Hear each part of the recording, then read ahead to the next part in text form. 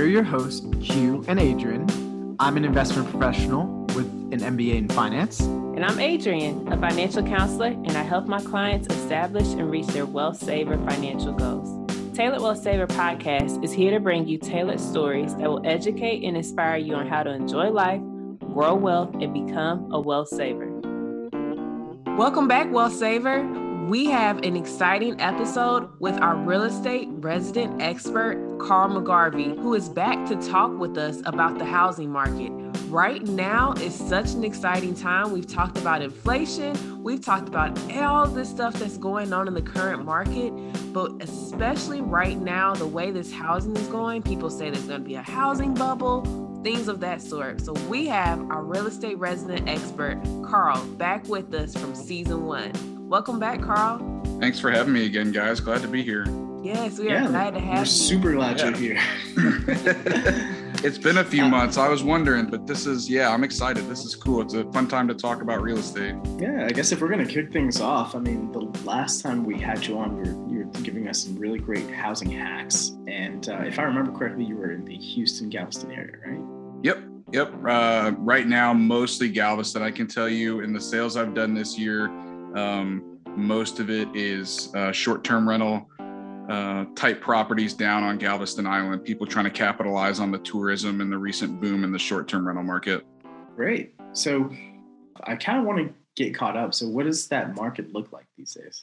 Hot. I think December, January, I won't say it cooled off, but we saw things slow down a little bit. I think that was a time of year nobody's really wanting to move. Right about the middle of February, we saw things take off again in Houston.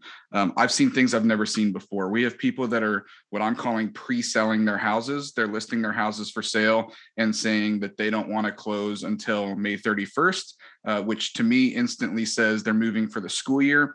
And they're pre-selling the house just in case interest rates go up. They want to make sure they're getting top dollar and the price they want now, just in case something were to happen. So some really crazy things happening. I was at a house yesterday, $500,000 on Galveston Island. I was hoping that price point might squeeze a few people out. And the second I closed the door and walked away from it, we were told multiple offers, at least 5 offers on the home within 24 hours, and that we were to have best and final in by tonight. So once I'm done with you guys here, I'm going to write an offer for my client. Wow. It is go, go, go if you're a buyer's agent right now.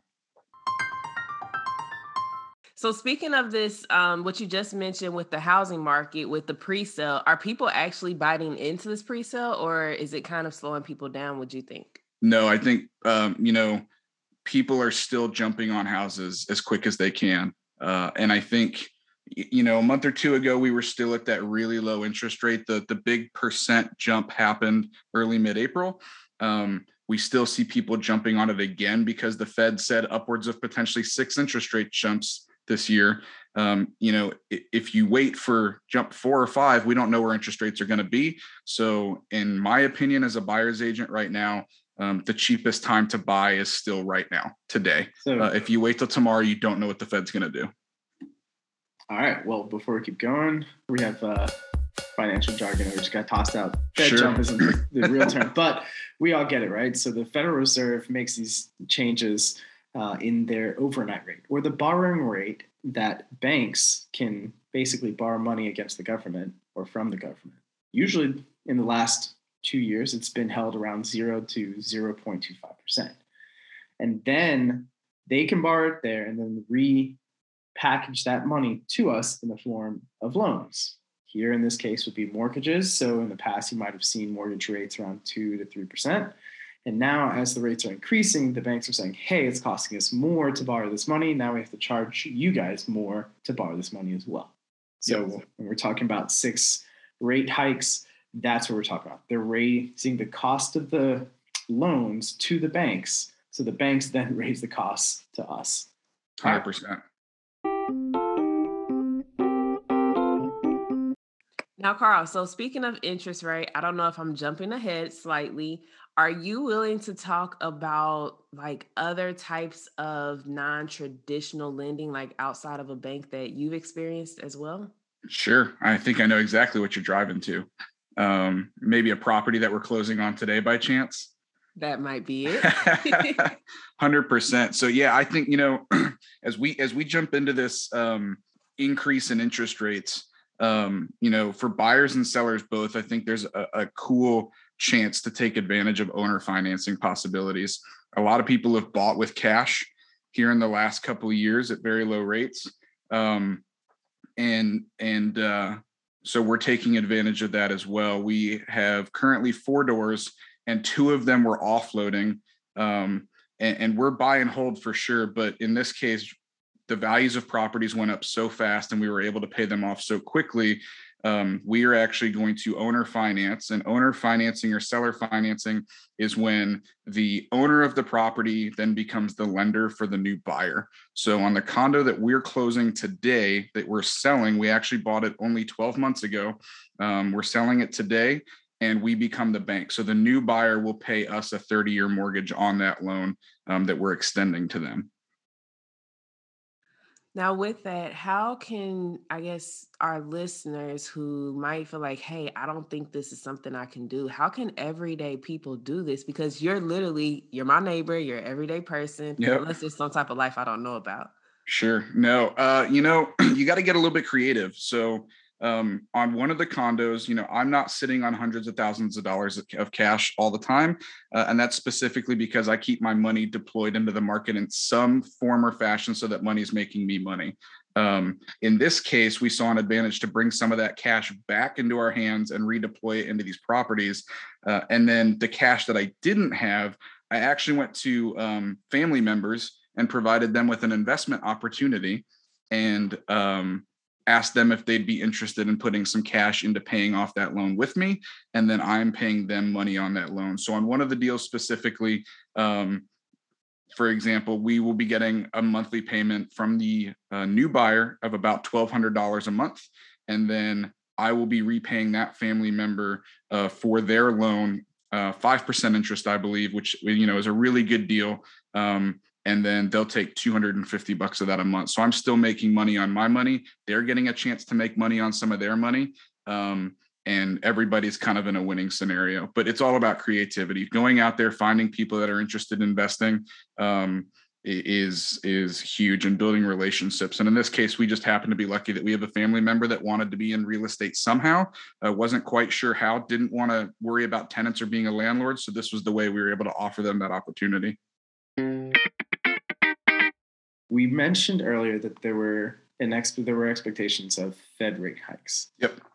In your experience, what has that or their effect had on rental properties?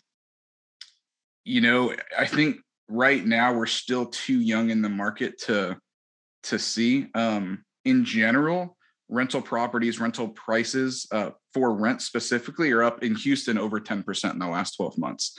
And that's without interest rate hikes, right? So this is with big expensive properties that people bought into, and they have to raise the rents to be able to make money on the expensive properties that they just bought. And one of two things can happen. Either they raise the rents and everybody pays those rents and they make money, or people can't pay those rents and people that bought those properties now can't pay for their properties, and we're going to see foreclosures in the market. One of the two has to happen.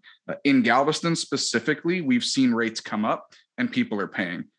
Even in the short-term rental market, the condos that we bought were in the lower between 125 and 150 range just 12 months ago, 125 to 150,000. A year later, we're seeing them sell for 240,000 plus in only a year. We are seeing people raise rents drastically to be able to pay for that. And people are still coming to Galveston. They're flocking down to us. And then in the long-term rental space, rents have gone up. People are being forced to pay the rents. I think we're still a little too junior in the rate hikes to truly see the effect. I think if we talk again in 12 months, I could have a much different answer for you. So given what you're saying, it's still a decent time to get in. It's the cheapest time to get in you're going to see in the next few years. I think if interest rates now, I think we just had a client get approved for 5.75% on an investment loan, which is still good compared to history. I think that's the cheapest interest rate you're going to see in the next 12 months. I think it's a good time to buy and get in. And I think that's going to continue to be the way, at least for the rest of the year. Is the best time to buy is now, because you don't know what the interest rate tomorrow is going to be. And this is all about cash flows. So let's remember that rental properties is, obviously you have your capital asset, which is the home that you purchased. But then there's also the cash flows that come in from the rents themselves. So keep that in mind. A lot of people want to be like, even to what Adrian was saying at the beginning, which is like a lot of people assuming, oh, maybe this is just a bubble and everything. Remember, when you do rentals, you're looking at your principal asset, which is your home, which is the home value. And then you have cash flows, which are your rentals, your rental, income that comes in, the cost of maintenance, things of that nature, taxes. So when you make those calculations, when Carl's explaining all this, he's talking about locking in the cost of your principal. If you close in the cost of principal over time, as long as your cash flows produce a certain amount, they should net out positive for you in the long run. Yeah, 100%. And one of the things I'm telling my investor clients right now is we've been very lucky in the real estate investing world to expect or assume we can make a certain cash on cash return. The magic number there for a few years that a lot of the quote unquote pros were telling people was to aim for 12%. So some sort of 12% cash on cash return in your pockets. What I'm telling people now is prices have gotten so high that it's tough to get that in a lot of markets, especially a big city like Houston, where we have people flocking to invest because we have good landlord rules, big rental pool of renters to rent to, making things good for us as landlords. I'm telling people, if you can accept less than that and come down to like 3 or 5%, you're still making some money, but it's not necessarily beating the stock market. Understand that through appreciation and making that hedge on inflation, in 10 years, that property, theoretically based on history, should be making you much more and should be worth more than it was today, even if we were to see property prices drop in the next year or two. If you look at the historical trends, in 10 or 15 years, the properties will be worth more than you bought it for today.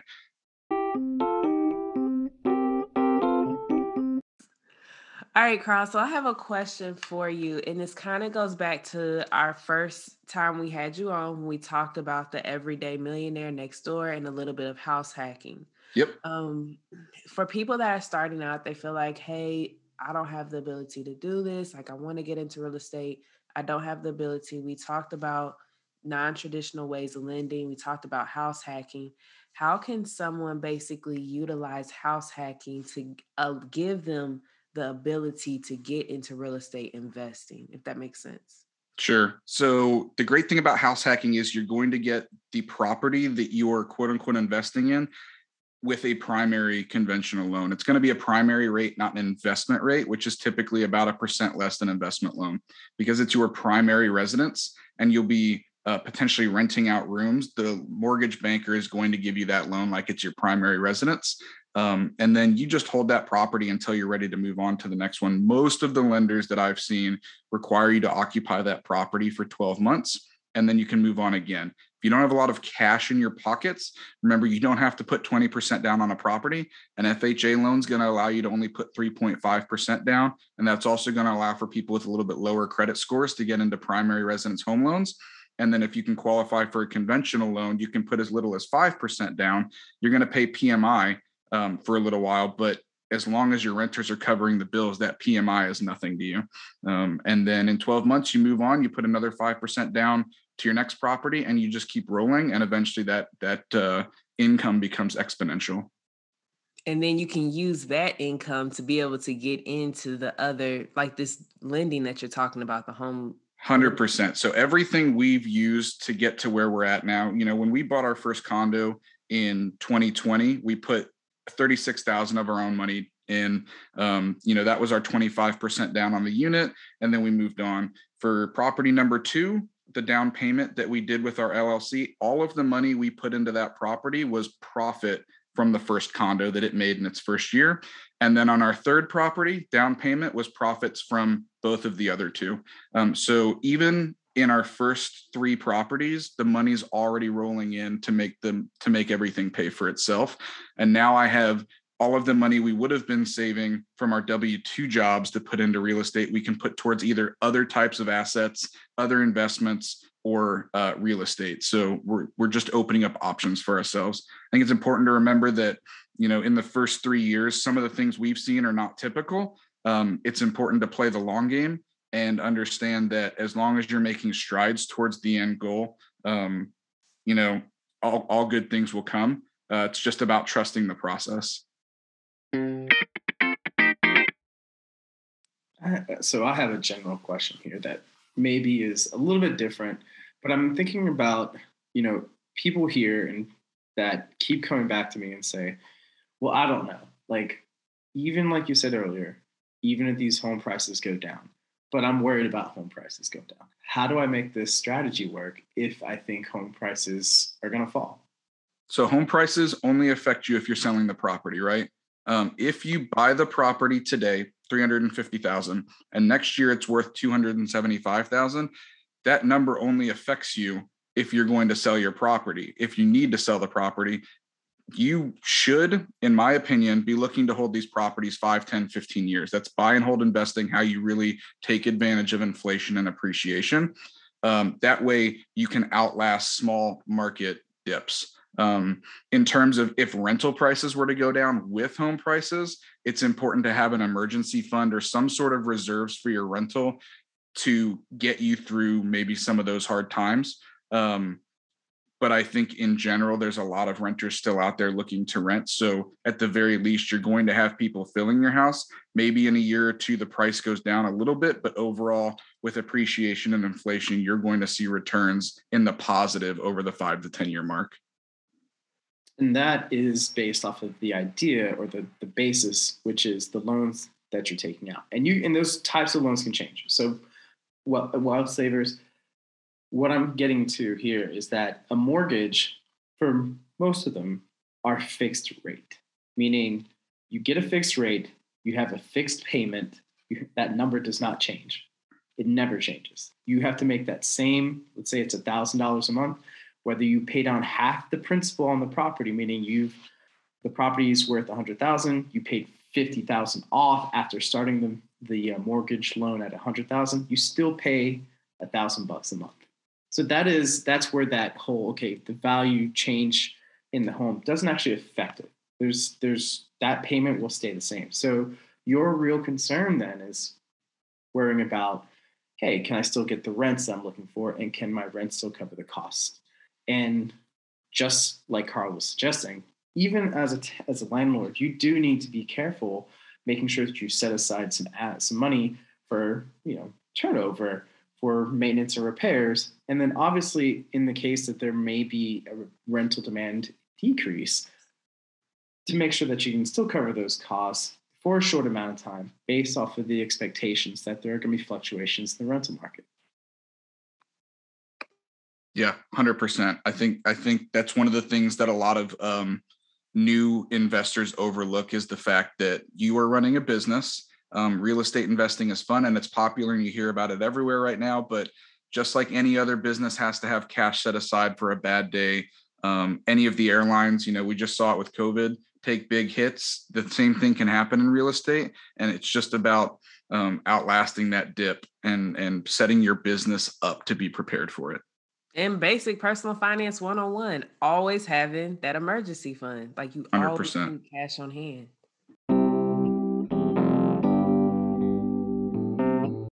Is there a time and place for either a variable rate strategy or possibly one like you suggested, basically pairing out tranches within your asset to other partners? Yeah, so I've actually seen a couple of lenders offering the adjustable rate mortgages, kind of pushing them a little bit right now to clients as interest rates are going up. We can get you this rate now, and then hopefully in that 5 or 10 year mark, whatever the adjustable rate term is, they may come back down. Huge risk, and it doesn't allow you to set up your business with huge certainties. certainties, exactly. You can't make assumptions, right? Because at a certain point, you're now forced into a refinance, whether you like it or not, with that new rate. So everybody has their techniques on how they like to run their business. I'm big on making things predictable to be able to become risk adverse. And if I know what my numbers are 5, 10, 15 years down the road, I can plan for that. With the adjustable rates, I can't. So I don't have a good strategy for that yet. One of the things I will say is, and you talked about it, as you pay principal down over the 5, 10, 15 year mark, and remember, it's your renters paying the principal down, not you, you're going to get equity in that property, even if the value drops. So you're going to gain equity, right? So one of the things that a lot of investors have been using recently are HELOCs, home equity lines of credit, which also give you access to cash through your bank because of the value of your home. So in 10 years, when that home is worth more, you now have access to extra money that's kind of, virtual in a sense that you don't actually have it, but the lender's willing to give it to you to expand your portfolio 100% based on the value of that home. You're also going to get access to stuff like that later, which is another reason why I'm not jumping on adjustable rates yet, because I know even with fixed rates, as people pay down my principal, I have access to more money later with less risk. Yep. And the HELOCs do a great job. So people, if you're listening to like the mortgage strategy and you're thinking, okay, this might be, although it is risk averse and it gives you more predictability, the HELOC is more like, for everybody out there, it'll sound a lot like a credit card line. So you'll be able to pool the credit card, like you pay for something and it adds up and tallies into your account. And then it accumulates the interest on a daily basis of the daily average, basically. So just like the credit card does. But instead of just having your credit card be against your credit score, here we're putting it against your home. So your rate tends to be a little bit lower. But the other benefit to this, unlike a mortgage, is mortgage, you pay that $1,000 a month, remember? With a HELOC, if you're asked, the amount that you borrowed was $100,000, but as you pay down, the interest or the payment that you actually owe decreases with it. So That's a little bit of the difference. However, you do take on more risk on that because, again, if your cash flows change and they don't meet, then your debt accumulates because the interest will accumulate. Yep. There is risk to it, as with any leveraging, right? We were talking about margin loans earlier and maybe some of the risk with a margin call being associated with that. And that's actually, we sold 2 condos. One of the ways we paid off one of the condos was a margin personal line of credit through who I hold all of our retirement funds through. They allow me to take a line of credit against my savings up to 50% of what I have for them, which is great for them because they're getting interest and they're protected, because if I decide not to pay that off, they have my money to pay it off with. And it's great for me because I had cash in my account 2 hours after I asked for it to go pay off a property to be able to then sell it the next day. So it provided flexibility. I won't say there are certain things like lines of credit are great for long-term financing, but they provide access to cash that might make you powerful in a market that's tough for a buyer now. If you have a backup plan on the backside that may take 30, 45 days, but it gives you that chance to make the move now. I love it. So another way, wealth savers, that you can build wealth. It doesn't necessarily just have to be traditional investing. There's so many types of ways.